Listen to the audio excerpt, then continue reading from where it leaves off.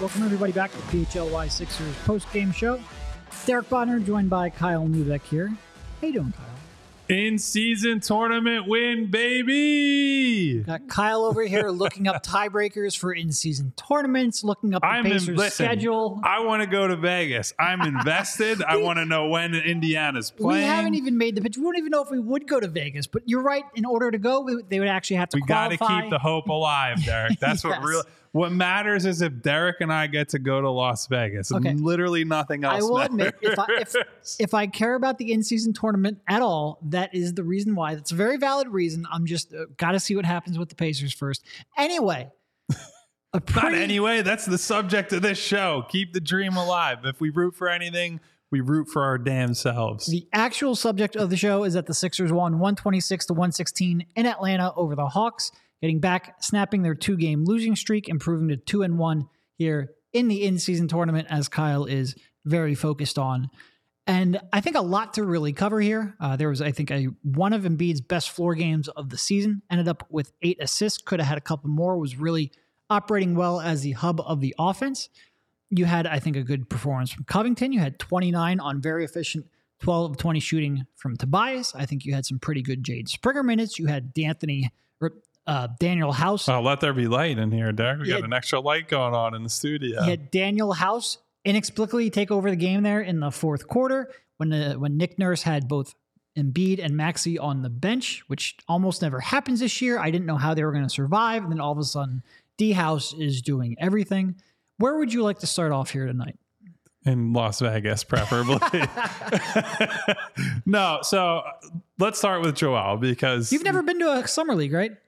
No, I mean, I've been to Vegas several times, but I never, including not too long ago. Yeah, in August, when literally nobody goes to Vegas because it's ungodly hot. The only people who go to Vegas in July is. I went there. Well, I went in August 2 years ago because they had the COVID season when it was pushed back a month. Yeah. So I was there in August. Yeah. So Neil, by the way, this is where I was going. Pointed out in the chat. Thanks to Kyle for trashing Embiid. He played slightly better tonight. I feel like trashing is a little uncharitable to what I said, but look. Joel Embiid is a really good basketball player, and because of that, I hold him to a high standard. So there are times, including on Tuesday against Indiana, he had 39 points and big box score line, where I didn't think he was good enough. He had a more efficient, fewer turnover type game against Boston. Didn't think he was good enough. I thought he was the biggest driver of that win. I thought he was excellent in the opening quarter. I thought he played with a level of urgency to start the game that warranted the stakes of the in-season tournament. Obviously, I know Joe was thinking about how much he wants to go to Las Vegas because, Derek, he's Mr. Party Guy. I'm joking for anyone who's not aware of Joel's off-court habits. But I thought Joe played with a lot of purpose. I thought the offense got messed up a little bit in the second quarter. Maybe started the third. Atlanta was playing some zone, forced him into a lot of mid-ranges, but I thought his reads were really good throughout that game. I thought tried to post some guys, mostly Clint Capella up, and was good at abandoning the post up when it wasn't there, or he was feeling a double and spraying the ball to the other side of the floor, finding a guy cutting along the baseline. And frankly, he just took what the defense was giving him for most of the night. And I think that is the version of Embiid that they need to see in the playoffs. It's not a guy who's going to put up 50-point games. It's someone who can get an efficient 30 and read the floor well enough that everybody else is being lifted up by his play. I agree. My counter to that is there aren't going to be very many defenses like the Atlanta Hawks. Well, yeah, that's true. So it gets a little bit tougher when you're going up against you say Boston. that. This is a conference finalist Atlanta Hawks franchise. I was just going to say, we had that same sentiment a couple of years ago, and it didn't really work out. That being said, your point guard now is a little more willing to take a shot than the one back then. look, Atlanta fell asleep. It seemed like every baseline cut was wide open. Yeah. DeJounte Murray, for a guy who has a really good defensive reputation, he was falling asleep constantly. It seemed like Jaden Springer. It was a classic. Like people only pay attention to on-ball stuff with Murray, right? Yep. No, I've never been as big on him as some people are. Springer, I thought, took real advantage of that. It was nice to see Springer get in the game, get a little action, and contribute the way he did. But you're right. My biggest takeaway, it wasn't that Joel Embiid finished 10 for 19 from the field, that he got to the free throw line 11 times. My biggest takeaway was that he was seeing the floor in a way that you need him to see and see the floor and process the game at a high level that you now want to see him do when the competition ramps up, when the stakes ramp up in the playoffs. But I agree with you, this is the blueprint. Again, that blueprint gets tougher to execute in May and June, but this is what you want to see, including then supporting performances from Harris, from Maxey at times. It wasn't necessarily Maxey's most dominant game, but he had stretches where he was playing really well. From a whole bunch of role players, including Daniel. I mean, we'll get to that Daniel House quarter. We're going to have a whole segment on D House, man. But I think when Embiid is seeing the game like that, when people are moving off ball, when you're making your threes, Sixers shot real well from three, it allows Embiid to play a style. And here's what I'll say. I think when Embiid talked all preseason about, man, I just never had a coach who asked me to pass before. And I'm paraphrasing here, but he said things to that effect. Essentially that. We sort of rolled our eyes a little bit. I think Embiid right now is embracing that to a degree that I wasn't sure he would. Yeah. So I don't want to go too far down the rotation hole right now, but I do think this game also shows, and Kelly Oubre's success playing off of Joel has shown, if you just put athletes around this guy, he's going to be able to find guys on cuts around the basket. And as long as you have players that are capable of finishing in that spot, you're going to get some easy offense out of that. Like Jaden Springer tonight. I thought Jaden was up and down, committed some silly fouls that also made some great energy plays. But toward the end of that game, he's able to play deep into the fourth quarter. And in a spot where against Toronto, same sort of deal, Toronto's trying to send a double at Joel. Jaden Springer just sneaks in along the baseline. Joel finds him, and that's an easy layup opportunity, easy dunk opportunity. And those last season were going to PJ Tucker. And those even last game or in the first half before Marcus Morris got hurt and gets bounced out of the rotation, those might go to Marcus Morris. Like that's who ends up in that spot. And so I think Nurse is seeing all the same things we do, right? And so I'm sure he sees a thing like that. And it's like, that's going in the notebook. And it's in the back of my mind for later. And certainly in Daryl Morey's mind for how do you fill in this team around Joel? What sort of players do you want to put on the floor around him? Well, it seems pretty clear. If you just get guys who can run and jump next to this guy, he's going to make them look better, or he's capable of making them look better. I mean, D House, another great example. I don't want to smoke that segment just yet, but another guy who played well off of Joel last night. So I think that maybe the problem for a long time has been he has not had the proper type of players around him to maximize what he can do as a passer and the attention that he does draw as a post-up, face-up type player. Yeah. And probably they didn't have the coach that was going to be that aggressive running off ball as well. And I think you're right. I think a lot of things have come together, and it probably just wasn't capable earlier in his career of making these same reads. I think he's grown enough. I think the roster has changed. I think he's got the right coach. And again, there's somebody in the chat, I forget who, basically I'm not going to buy into this until he does it against Al Horford. And I apologize for not calling you out. It was up a little bit. I don't remember exactly who said it. I'm horrible at this, still learning. But I think that whole reading thing is tough. I know. I bookmarked it and then I forgot the name. I'm sorry, but I agree. There's some that sentiment of let me see us against a good team, against a good defense, against a team that gives him fits, against a team that has 7 games to prepare for him. I get that, but I do think the environment he is in right now is more conducive to having success in that style of play, and he's also further along in his career in making those reads. And right now he's embracing it. If you're saying I don't believe it until it happens in the playoffs, I get that. We've all watched the last 7 years, but I am liking what I'm seeing. And right now, all you can do is like what you see, or at least have opinions on what you see. And so far, I think the early returns are good. I mean, look, you don't have to convince Derek and I to be skeptics. I think the two of us are a lot more cynical, and there's good to that, there's bad to that, certainly about this team. I think the best example of that this season was what we thought about Kelly Oubre coming in relative to some of the people who watch and listen to the show regularly. And you and I have said straight up on the podcast, he's been way better than we expected. Yep. We're happy to admit that we were wrong. So if you're a person who says, I want to see it in the playoffs, I want to see it against the Milwaukees, the Bostons, the contending. Well, not like Milwaukee's a good defense right now. Maybe Milwaukee's a bad example right now. But the Bostons of the world, I will say, they did just beat Boston a week ago. So I don't want to overstate. I didn't like Joel's performance against Al and the Celtics this week. I thought he and the team thoroughly outclassed Boston a week ago. And that shouldn't get lost as we move on to the next game and the next opportunity to have a take. So Derek and I are largely on the same page here that, yes, he's going to have to prove it in games that matter, but ultimately they're in a spot where a game like this is easier to replicate on a night-to-night basis, regardless of who the opponent is. It was Ridge Live who had the Al Horford comment. Want to go back up there, find it, give him his proper shout out. There you go. See, we're learning. Yeah, I don't know if I mean, it really is, like you mentioned, it seemed like early on he was getting a little bit into trying to force the post up a little bit, but the way he settled in there, the way he operated at the top of the key, it was real encouraging to see.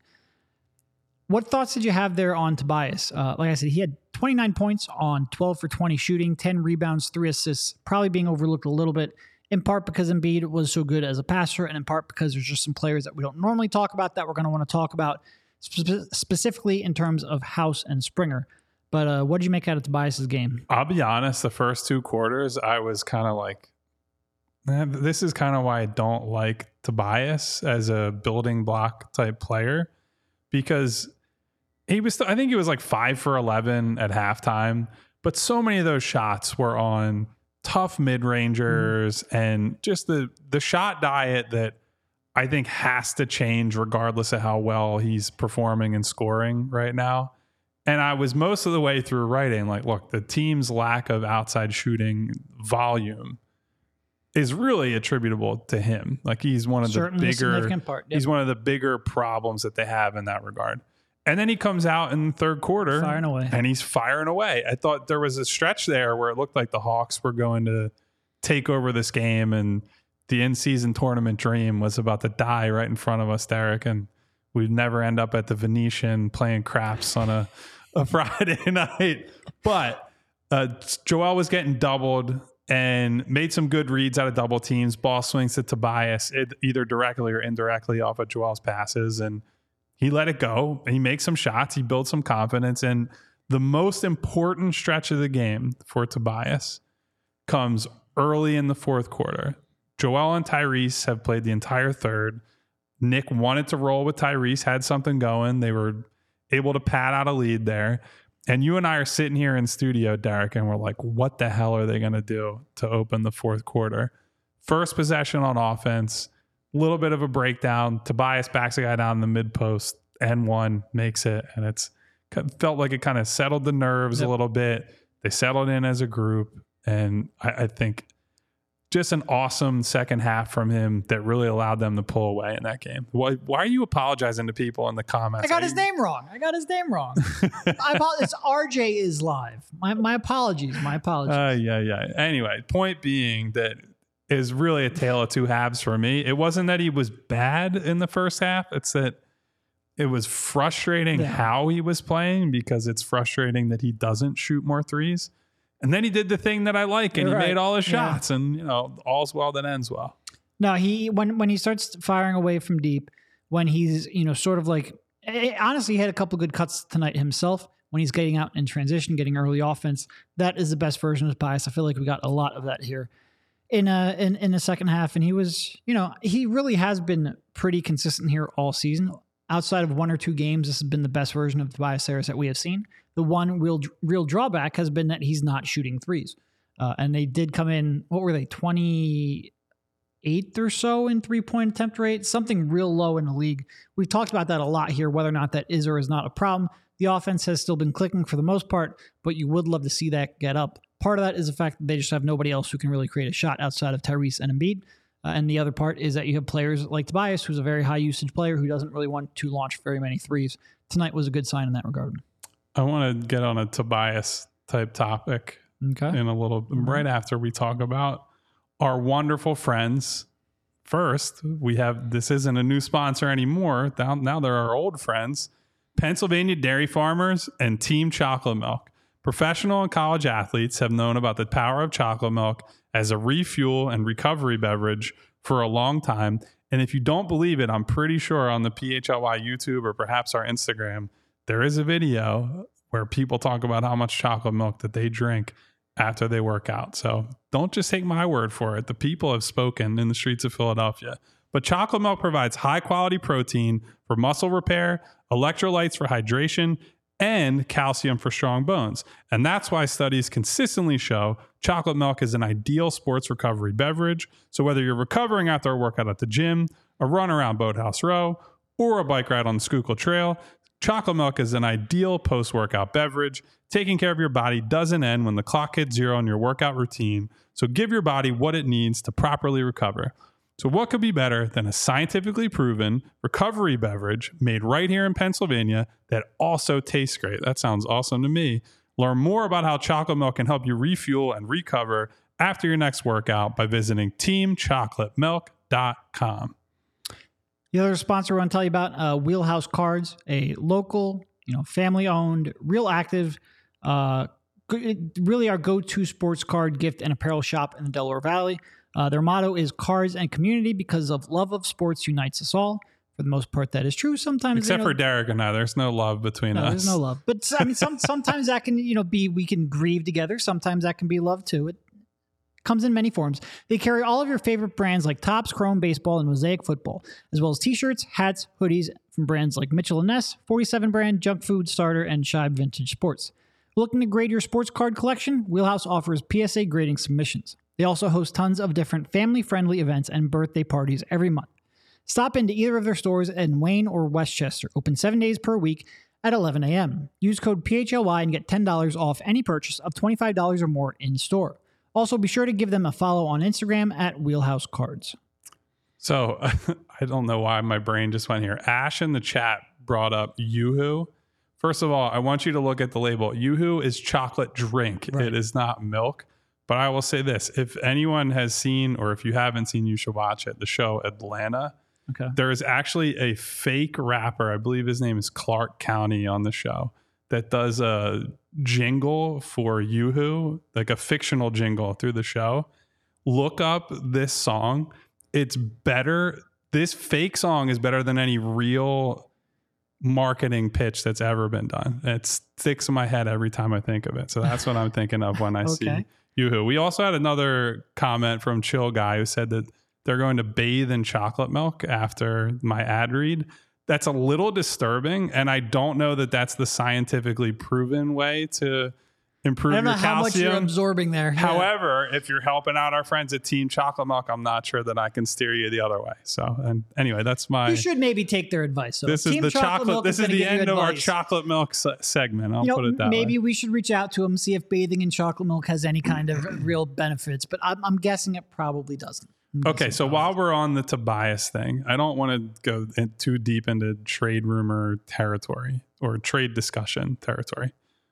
Kendrick Perkins today brought up, so Klay Thompson's a very hot topic in Golden State right now because he's struggling. The Warriors are struggling. Like 5, I think. A bunch, and more than like 3 for that group. That their contention window is now or never is a big deal. And Klay has really struggled to start the season.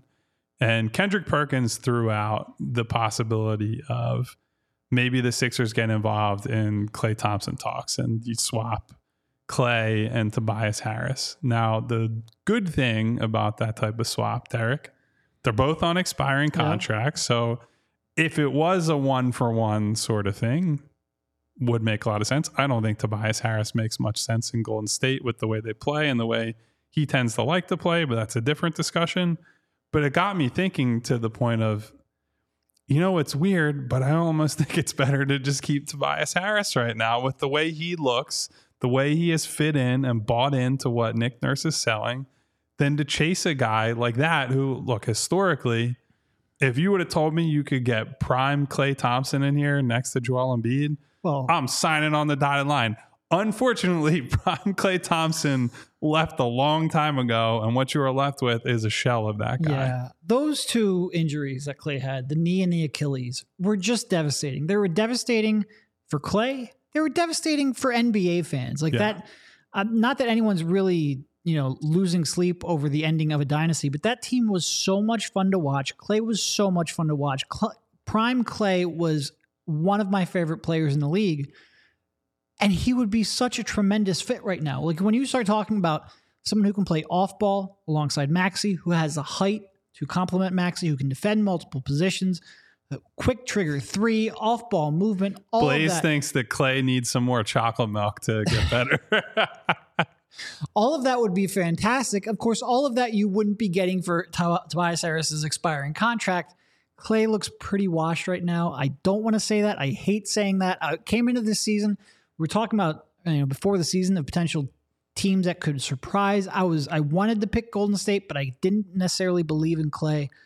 And looking at the early results, and by early results, I mean like we're talking over 10% of the season. Yeah. We're talking close to 15% of the season, a significant chunk.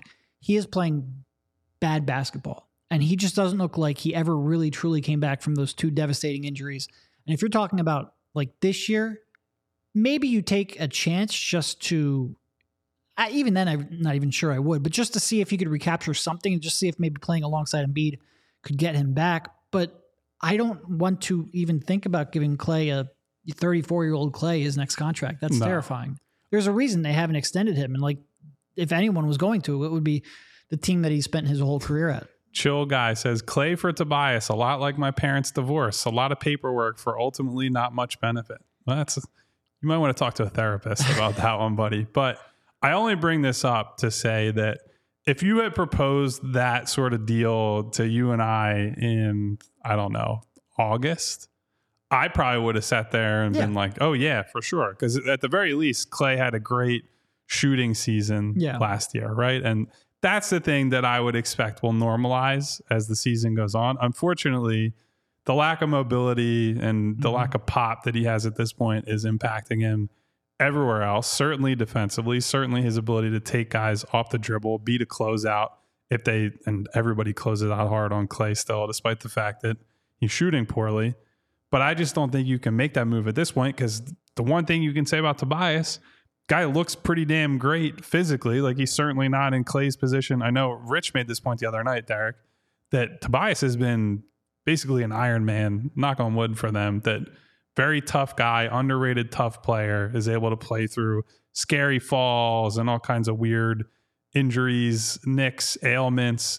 And that's a big deal on a team that is led by Joel Embiid, when I think we all sort of know at some point he's going to miss a few games here and there at the very least. And so you add on top of that, how well Tobias is playing, how well he's shooting from basically every area of the floor, the defensive versatility that he's given you so far. I know he's not a perfect defender. Certainly if they were able to get an OG type player who could take top assignments, that would be a big improvement over having Tobias take them. But some wild takes in the chat right now. I mean, listen, it's Friday night, baby. Everyone's had people are watching the in-season tournament, getting a little lubed up, and the takes are flying. So I say all that to say this. Tobias is having a really good start to the season. I know he's had good starts to the season before, but he's not just a throw-in guy with everything he's doing for this team. No. And I don't believe in Klay physically. I'm not sure he has much left, which is a shame. One of my favorite players of this era for sure. All right, let's move on to Jaden. I only say let's move on to Jaden because I don't feel like we have enough time left in this segment to get into the D house block. So we'll save that for the next There's also segment. been a lot of Jaden chat in the chat. So, like you mentioned, he came out sort of like the last game where he came out and he had 2 quick turnovers, but then did some good things. Wasn't perfect at all, especially early on. He had a couple of hesitation on his threes. He had a bad miss on 3, a couple turnovers, but he makes just so many defensive plays and so many cuts. And did he look comfortable? No, not necessarily, but he looked more comfortable than he did his previous game. And I think he's certainly at this point, got to keep in the rotation, see if he can continue to build on that, because we did like what we saw in the preseason. He came out in his first couple of appearances and looked like maybe the moment was a little bit bigger or the speed of the game was a little bit faster, but he looks like he's settling down. And as he settles down, then what he does bring, just becomes more obvious. And he looked good for stretches. Not the whole game, but stretches. And I will say this, he didn't make a three tonight, but he stepped into them confidently, missed a couple, and was able to use, I think Atlanta treated him like a fairly credible shooter, right? They closed out on him hard a few times. And I thought he made good decisions of how to attack that. There was at least one drive that I can remember. He was closed on in the corner, got his defender on his hip, went to his left hand, got to the basket, ends up 3 for 7 from the field. Not great, but not awful either. And look, I just believe when you have a kid who plays as hard as he does, good things are going to happen. Like you're going to have to live with some growing pains, some silly fouls, some things that are going to make Nick Nurse a little bit crazy. But I give him credit for continuing to roll with him tonight, letting him. I mean, he played quite a bit in the second half. He got up to over 22 minutes. And that fourth quarter run by the end was not super meaningful. I know the point margins and all that mattered. I was just going to make that joke. Yeah, listen, it did matter, but it didn't. And he could have pulled him around the 6-minute mark like he normally would. But instead of going back to Robert Covington, we saw a heck of a lot of Jaden Springer. And that's the only way he's going to get better. It's the only way he's going to have those opportunities like I was talking about in the first segment to cut along the baseline and read the double teams on Joel and figure out the spacing and when to drive, when to swing the ball, to do all those things that he has to do to be part of what is a pretty unique offense in today's NBA. There are not a lot of guys, I would say very, very few guys who come to the league with any understanding of what it's like to play off of a real deal post player. I think that's a really underrated thing that has to happen. That's true for even veterans in this league. That's what I mean. Just don't, there's nobody that plays like that. So for these guys who come in who are 21, 20, 19 years old, this is a giant shock to the system of how they played. Like, number one, they've been the guy on every team they've played for. But number two, even when they've been on these AAU teams that they play with a lot of other talented guys, most of them are just guards and wings. And maybe you play with like a 6'9", 6'10" big guy. But anymore, those players are being developed to be pick and roll and space the floor type bigs, not the type of player that Joel Embiid is. So Jaden is going to have to get these minutes and these reps playing in a Joel-centric world in order to make that next step to become a every night 15, 20 minute a game rotation player. So the more they can, I don't care about how he looks against the Bostons of the world like we do with Joel. I just want to see him out on the floor making mistakes and seeing the flashes from him, because you and I both see a rotation player in him, I think, Derek, and it's a matter of time and a matter of the jumper to see if he gets there. You mentioned all of these guys have been the guy on their team at one point, and it made me curious whether Springer has, so I went back and I tried to find out whether he ever averaged 20 points per game. Closest I can find is he averaged 19.9 on the Bobby Mays 15 and under team. Did average 19 and 19 point. Where is it? I lost it. He had a good season in the G League. 19.7 with the G League last year. Look, it was what I really like about Jaden is the fact that he made a turnover there, and I think it was the second quarter, and then he immediately had that chase down block. He made a mistake and he made up for it. And not to pick on him because he only played 2 minutes and bumped knees, but when Marcus Morris makes a mistake, he's not fixing it. Yeah. Where are they going with the ball? And it's just so nice to have a kid, like you said, who's so bought in defensively, who's never going to leave you wanting for more effort, who does have the athleticism to make those plays, and then who can put it together and cut off the ball, have possessions down the stretch where he had 2 cuts for, I think one was a foul, the next one was a basket, in the span of 2 minutes. And just to be able to find those lanes, make that imprint defensively, make mistakes, yes, but then come back and make a play to make up for it. I don't know how he could come out and not be in the rotation. And again, you're expecting to get Batum back here in the next one on Sunday. I'm not sure if that's still the case. You probably can't tell from the fact that we're both in the studio. Neither Kyle nor I were down in Atlanta for this game, so we didn't have a chance to talk to him. But we haven't learned how to teleport quite yet. Not. We're working on it. I don't know if it's in the PHLY budget, though. But I hope that even after Batum comes back, and even after Oubre comes back, whenever that is, I think Jaden still needs to be a part of this team. He's just your best perimeter defender, and he's getting better every game. 100%. Stock up on Jaden Springer. Oh, yeah. Oh, we should have done a Friday night stock report. Derek would have murdered me live on camera.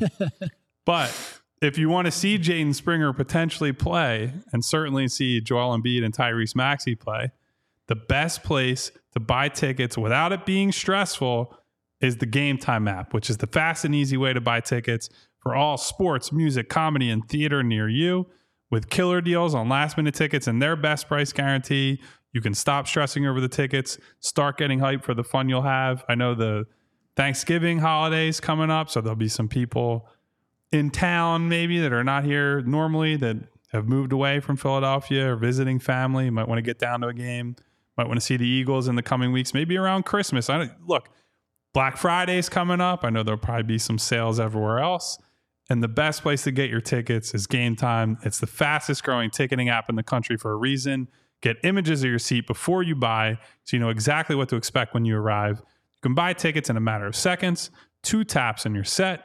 Tickets are sent directly to your phone, so you never have to dig through your email in order to find those tickets. So snag the tickets, no stress with Game Time. Download the Game Time app, create an account, and use code PHLY for $20 off of your first purchase.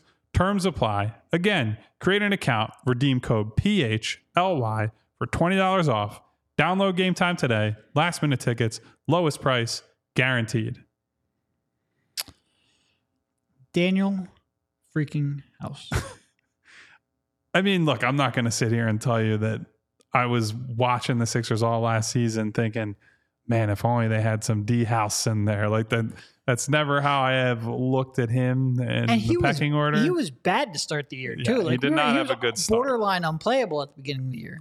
However, he does fit into that mold I was talking about early in the podcast. He's a good athlete. Yep. In theory, he can shoot. In theory, he can switch. And I think the most important thing, the shot's going to come and go. He's a bench role player for a reason. I'm not expecting him to come in and be a impactful offensive guy every single night or even on a majority of nights. He played really fucking hard every minute he was on the floor tonight. Makes a couple of really good transition defense plays where he's coming out of nowhere. And on a night where, frankly, the transition defense was not good for basically the entire first half and a lot of this game. Especially that second quarter was real bad. That second quarter was absolutely miserable. For him to come in off the bench and immediately help improve that and give them, kind of a spark in multiple ways, that's his job. Like, that's what those guys are tasked with on the bench. They don't know who's going to play every night. Certainly when they're all healthy, Kelly's back, Nico's back, and they're going to have to fight for all these minutes.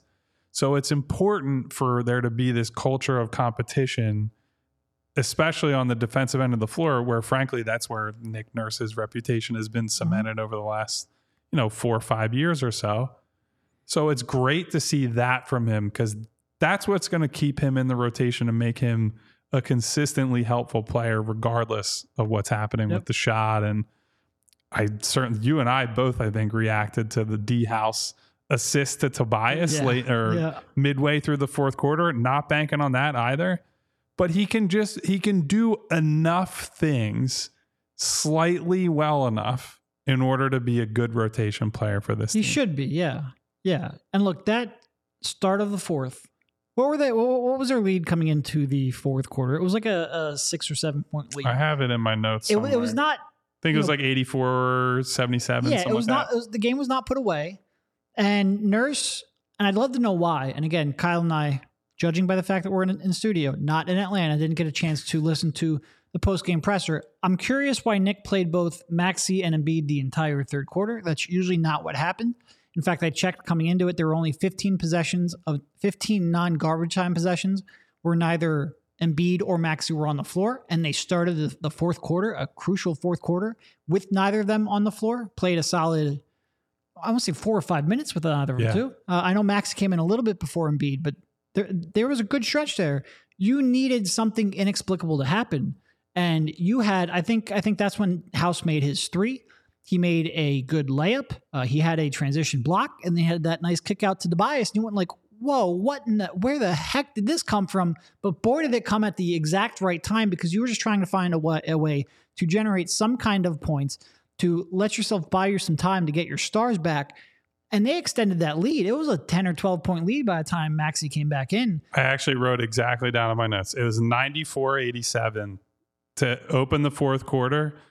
By the time Maxey came back in, it was 107-95. So they turned, that was a +5 swing from a group that basically only had Tobias Harris and Melton. Do I ever want, like, what was that lineup to start that quarter? Like Melton, Springer, House, Melton, Tobias, and Reed? Was that it? That's the exact lineup. Do I ever want to see that again? Probably not. In like real meaningful minutes? No. But the fact that you got away with it was huge. The fact that, House contributed the way he did, really, and that's one thing I think this team has. Where do you know every day that exactly like which bench players are going to be big contributors? No. I'd say most teams are like that, maybe except for someone like Boston where everyone knows their role. But most teams, your bench players are bench players for a reason. One of those is inconsistency. You can't always leave your imprint on the game. But they have enough players where somebody is going to get hot throughout the course of the game. Maybe not hot in terms of like scoring a lot of points. House was the only one who really scored a decent amount of points off the bench. But they're going to, a couple players off the bench are going to leave an imprint on the game. And House was huge. He was absolutely huge in this one. Yeah, and I will say, we love the D House experience on a night-to-night basis regardless, because even when he doesn't play, he's in the locker room and is one of the funniest. I think he's probably undisputed funniest guy on that team. And not even intentionally a lot of the time. He just has really strong takes on everything. Yes. And he's got a great accent and he's really personable. And he's very animated in everything he does. Yes. Everything is either the best thing or the worst thing. And I certainly sympathize. I kind of lean that way myself. So it's nice to see him play this way. But so I was watching, he was talking to Kate Scott on the broadcast doing a walk-off after the game, and said something like, look, tonight it's going to be me. The next game, it could be Pat Beverly. The next game, it could be Nico Batum. And that their role as these guys coming in as depth players off the bench, or even the starters, if it's a Batum type player, their job is that they don't know what night is going to be their night, but to keep their compete level high and to be prepared for this moment at all times. And D House is a guy that preaches that message pretty much constantly, that he doesn't know when he's going to play. He's out of rotation for a long time. Last year, he had a moment in the playoffs last year, Derek, like had a good game in one of those first couple games against the Celtics with Embiid hurt in the first game. It's a guy who can have a moment when called upon, and you just are going to have to be quick with the hook when he doesn't have a good night. But I hope he loves him some Dr. Pepper. I hope he's having a giant post-game Dr. Pepper after tonight's game. Absolutely. And just all around, like I thought Cove had a pretty big first half. Yeah. Real good, like in terms of just rebounding, made both of his threes, bunch of steals. I thought gave them good energy. And then obviously we talked about Springer and House. Melton is back to making threes, missed a couple layups. You're never going to get the whole Melton experience is never going to be positive. But the fact that he's back to making threes is huge. Just a good role player game when you add on the fact that Embiid was dominant and you had cutters cutting off of him. And Harris dropped 30 on 20 shots. Or 29 on 20 shots. It was a good all-around performance. Again, against a team that's not like a standout defensive squad, but that can get hot and that can be tough to beat on their home floor. Well, actually, I think they're pretty bad at home so far this year. But talking about the Hawks? Yeah. I mean, that's like the anti-home court advantage there, because maybe honestly, even just watching on TV, you can tell Trae Young. And now, listen, Melton fell down and it looked like he got pushed a little bit when this happened. But there was a play where Trae Young had him on an island, crossed him over, and it probably looked worse than it actually was. But if it had happened in Philadelphia, a guy getting crossed over and sent to the fucking moon, and then the guy hits a three, the building would have collapsed if it happened at the Wells Fargo Center. And all I heard was like the PA system in Atlanta. It's like, what are we doing here? Like, I understand it was kind of a fake highlight in many ways, but we celebrate fake highlights all the time. All the time. Yep. James Harden, one of his career highlights is Wesley Johnson like stepping on his foot and falling down and James staring him down and then hitting the three. We celebrate these moments all the time. Atlanta barely even noticed that it happened. So yeah, I'm not sold on that being or any kind of home court advantage. I would say that. Remember when James first got here and like he had a couple in a row where like he like tried to like leave the hand up there to celebrate, and like 2 in a row were air balls, and he was like, I gotta stop doing that. Yeah. But that is not. In fact, I think they're playing right now, going for loss number 6 in a row. Interesting to see how that cooking up another classic. It's a 3-point game as far as I can see right now in the first quarter. James losing to his former team, the Houston Rockets, that'd be something. They've been actually they're real good. They've won like 6 in a row. I was talking some shit about the Rockets earlier in the year, including saying they might be bad enough to reconsider their stance on Harden. They have gotten their act together, and I'm blanking on who said this on Twitter that I deserve to credit them for. That Dillon Brooks has actually proven to be sort of a leader there, and that maybe we should reevaluate the end of his tenure in Memphis. That yes, he might have stuck there too long and been too much of a focal point there, but that he's been a real energy, rah-rah glue guy in Houston on a team that frankly has done nothing but fucking lose since James Harden left. So I will slightly apologize to Dillon Brooks for any animosity I sent his way this offseason as he was getting slandered on his way out the door. He was a clown last year, and sometimes you point and laugh at clowns, but he's playing good basketball now. They've won 6 in a row, including the last one against the Nuggets, and they're up against the James Harden, who wanted to. Everyone, no, they are down right now. So I said up against. Oh, like they're playing. Different up against. James Harden, who's working himself back into. Did you see where he said James Harden shape and basketball shape? Like they were 2 different things, which I agree with him. They are 2 different things. Most like James where is Harden he at shape, on the ramp, by the way? But the fact that he said that he's working himself back into James Harden shape, we will see. And then he also said like, oh man, I didn't have a preseason, so it's going to take some. Well, you didn't have a preseason. Why did that happen? Whose decision was that to not have it? And anyway, not our problem anymore. Very happy about that. Yeah. The thing that Dillon Brooks was really done wrong with, by the way, while we're on the Memphis-Houston thing, was that I think it was Shams. If it's not, somebody correct me, who leaked a report that was like, under no circumstances will Dillon Brooks be brought back. That was really ridiculous at the time, and even more so in hindsight. Like, it was probably time for both sides to move on for various reasons, but that made a guy who has been not a high level guy, but a pretty good contributor for a very good team for an extended period now, made him the scapegoat for a lot of problems that were not his fault. And again, some of the trash talking, some of the, poking. It's classic, like just taking it a little too far for a role player. Like you like that kind of, like if he could have 90% of the mentality, you'd love him. It's just the extra 10% can be a little much to deal with, but we are not you're not that podcast. Probably could be a good description for. No, I'm just kidding. I'm kidding. Going back to today's game, anything else really stand out here for you? Well, I wanted to talk about Tyrese a bit. I don't know if we want to save that for final segment, since I'm sure we're light on topics on a Friday night at almost 11 o'clock. But I'll say this to Tyrese.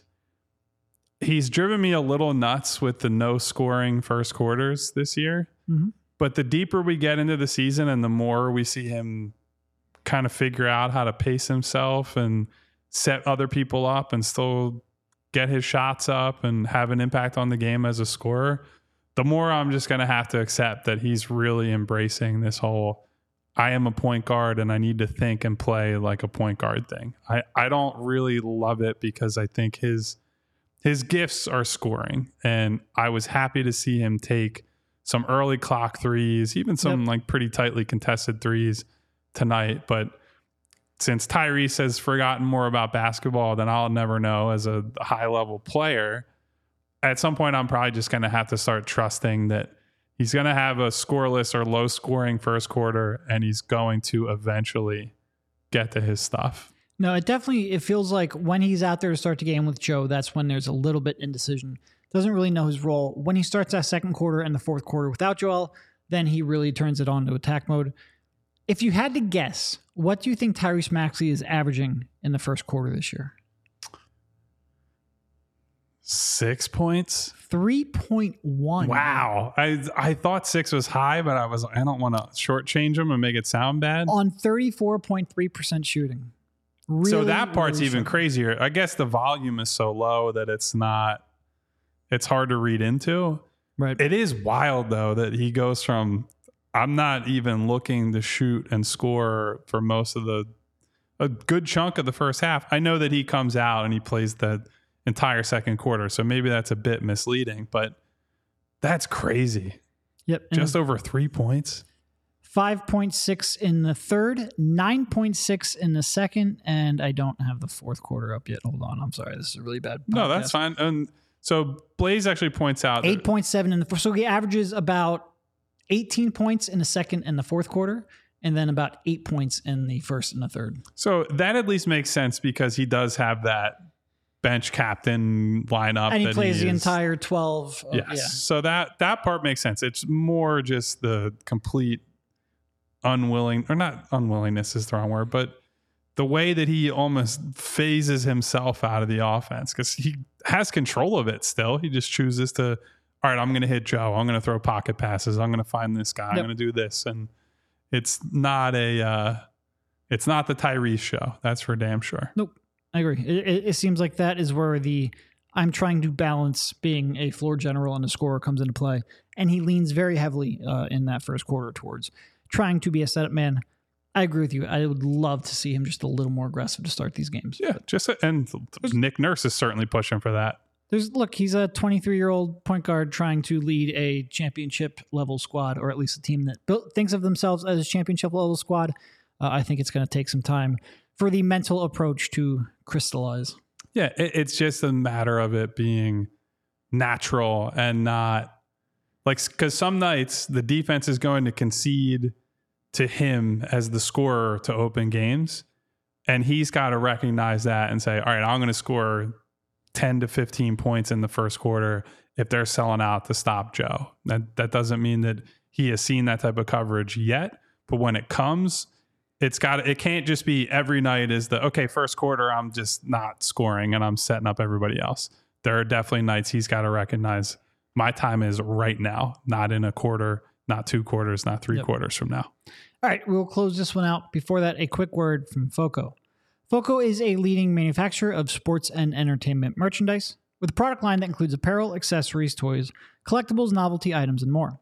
It's the best officially licensed gear for all sports and fandoms. With it being football and tailgating season, means that overalls, hoodies, hats, sunglasses, and bags, everything you need for a game, FOCO has. And FOCO has hooked PHLY up and provided awesome pieces for our sets. FOCO always has our back for Philly sports, and they have yours too. Get the best gear around by using the link in our description. For all non-presale items, use a promo code PHLY for 10% off. So, quick in-season tournament aside, I am looking at some of the margins on these other games. Okay. You're really dying for this trip. I have the box score up in front of me, Sure. and I can see the scoreboard for the league. I'm looking at these margins, and it's telling me that I don't think the Sixers winning by 10 points in these games is going to be enough if they don't win the group outright with 2 Indiana losses and another win against Cleveland for the Sixers, I don't think they're making it through because Milwaukee won tonight by 31, the Knicks won by 21, and I don't know what the standings are for all these other divisions. I've only paid attention to the Sixers part of it, but I would say that with other teams running it up and running the margins up, it's unlikely that the Sixers squeaking out a few 10-point wins is going to do it, especially since they already lost by, what they lose by to Indiana, like 6 or 8, something like that. Yeah. Anyway, Vegas Kyle is really trying to get Derek and I on another flight that hopefully both of us make this time, since that was a problem going to Colorado. One. We got out there. Everything went fine. It's all good. It's been a big argument about Joel's rebounding in the chat tonight, by the way. Yeah. Look, I think that's one thing that we gave him some credit for to start the season. He looked like he was more committed on that end. It hasn't been great the last couple games. I do think him chasing blocks is going to impact that, but I also just think his overall energy level on defense has been down the last couple of games as well. You would like to see more, but you're going to need a very team effort if he is going to try to be, that guy chasing blocks like Nick wants him to be. Yeah, and I will also say this was an uncharacteristically good rebounding game for Tobias, who I think you and I have probably been driven nuts by a few times with his lack of rebounding. I thought he went up and really attacked the ball on the defensive glass. Actually, as I'm looking at the box score right now, this was a double-double for Tobias. Came away with 10 rebounds, so my eye test matched with what the actual numbers say. So I think that probably took away a few of the easy rebounds that Joel would get. But yeah, I mean, I would say in general, I side with I want Joel to be a better rebounder group, because there's no real reason for him not to be. He's huge, he's athletic, and he's always going to be near the rim. Yeah. And look, sometimes he is out of position because he is chasing those blocks. Again, that Nick wants him to, but there are others. Like I think Capella had one where he just pursued the ball and Joe was not moving and he went right over top of him. There have been a couple like that. He's very up and down. His effort and focus on the glass is just very up and down. Do we have any negatives from the game that we want to hit on? Because, we got to be haters before we get out of here. We do have to be haters. That's true. That's true. But to be honest, like every time the Sixers lose, and like you mentioned the other day, Joe's got to be better. Like people will lose their minds when we just say Joe's got to be better, or you need a better effort. Joe apparently was upset with me individually. That's a new one for me. That's fine. Outside of Maxi's aggressiveness, there really wasn't. Okay, Nick Nurse, please don't go back to Marcus Morris. It only ended up being 2 minutes. I'm not going to give you a get out of jail free card on that though, because it was only 2 minutes because he bumped knees. Don't go back to Marcus Morris. So I will get on. Patrick Beverley didn't have a great night either. He ended up a plus 16 still, Pat Bev, by the way. Really amazing when you end up on the right lineups. And look, I actually, like, we killed Pat Bev in the previous game, but like I have actually appreciated what he's given you defensively more than I thought I would. He's had a couple of tough offensive games here in a row, though. But really, it's Nick Nurse. Just don't go back to Marcus Morris. I don't know. I'm surprised this is a thing. I think with Jaden getting a chance in the rotation now and Nick seeing... Now, look, every team is different. The matchups will be slightly different, but I just don't see any scenario where you should play Marcus Morris instead of Jaden Springer, even though positionally they're very different guys and different players. This is not a league anymore that you play, and very few exceptions, like Minnesota goes double big, but it's not a league anymore where you have like a post-up big man and then a true power forward, like a guy who just, their job is to just do tough, nasty work on the offensive glass, on the interior. There are no real Tyrone Hills anymore. That archetype died a long time ago. I didn't like watching Tyrone Hill in the early 2000s. I definitely don't want to watch him now. This is a guard and wing league, and Morris is just shy. Like we said it the other day. I hate that it's come to that point. I would have loved a rejuvenation story, but that's not in the cards. Jaden is just a better guy for now, a better guy for the future. Yep. Spread it out, play a bunch of guards. You put a bunch of semi-capable half ball handlers out there. Maybe one of them will eventually learn how to really dribble. And we just bide time until the Sixers eventually get an actual creator to run those units. That, please, Daryl, I'm still begging you, go get a ball handler. The other thing I thought, we mentioned this in the previous podcast, but Tobias Harris, when he's on the floor without one of either Embiid or Maxey, it's almost always been tied to the Maxey and bench lineups. He did spend about, 2 minutes on the Embiid without Maxey lineups there in the first half. I like seeing a little more of that. I would like to see even more. Outside of that, I think the only real criticism I would have is, for again, going back to Nick, leaving them in a spot where they had neither Embiid nor Maxey on the floor to start the fourth. It ended up working out. I still don't necessarily like that decision. I don't like how those rotations were structured. I would like to see that avoided as well. Yeah, so I believe, we can't say this with certainty, but the expectation earlier this week was that Batum would be back for that Sunday game against Brooklyn. And the hope would be, after that, that Batum is just here the rest of the way, no personal issues. You settle all whatever's going on with him. Looks like Nick wants to start him, and he's going to have a pretty sizable role here compared to what he did in Los Angeles. And I think Batum specifically, certainly Kelly brings a different element, right? When he comes back, the shot creation ability is real. And I'm not expecting him to shoot the way he did to open the season, but he's certainly helpful. But Batum is such a connector in all the things that he can do. Can handle a little bit. You can bring him off movement. You can have him be a standstill guy. He's a good passer if you put him around the elbows. I think they'll be able to run some horn sets with him that can do some interesting things with him out of that kind of look. So I'm really excited when Batum is just like here and in the rotation and playing all the time, because he might not have crazy box score lines, but I think I trust him a lot more than the other options they have in the rotation there. It also moves Rocco maybe into a role more suitable for him, like a 15-minute a game type of role, rather than asking him to start. And Rob has played well. I think he's and he still only played 20. He didn't overextend him. Yeah, I think Nick has done a good job of managing Rocco so far.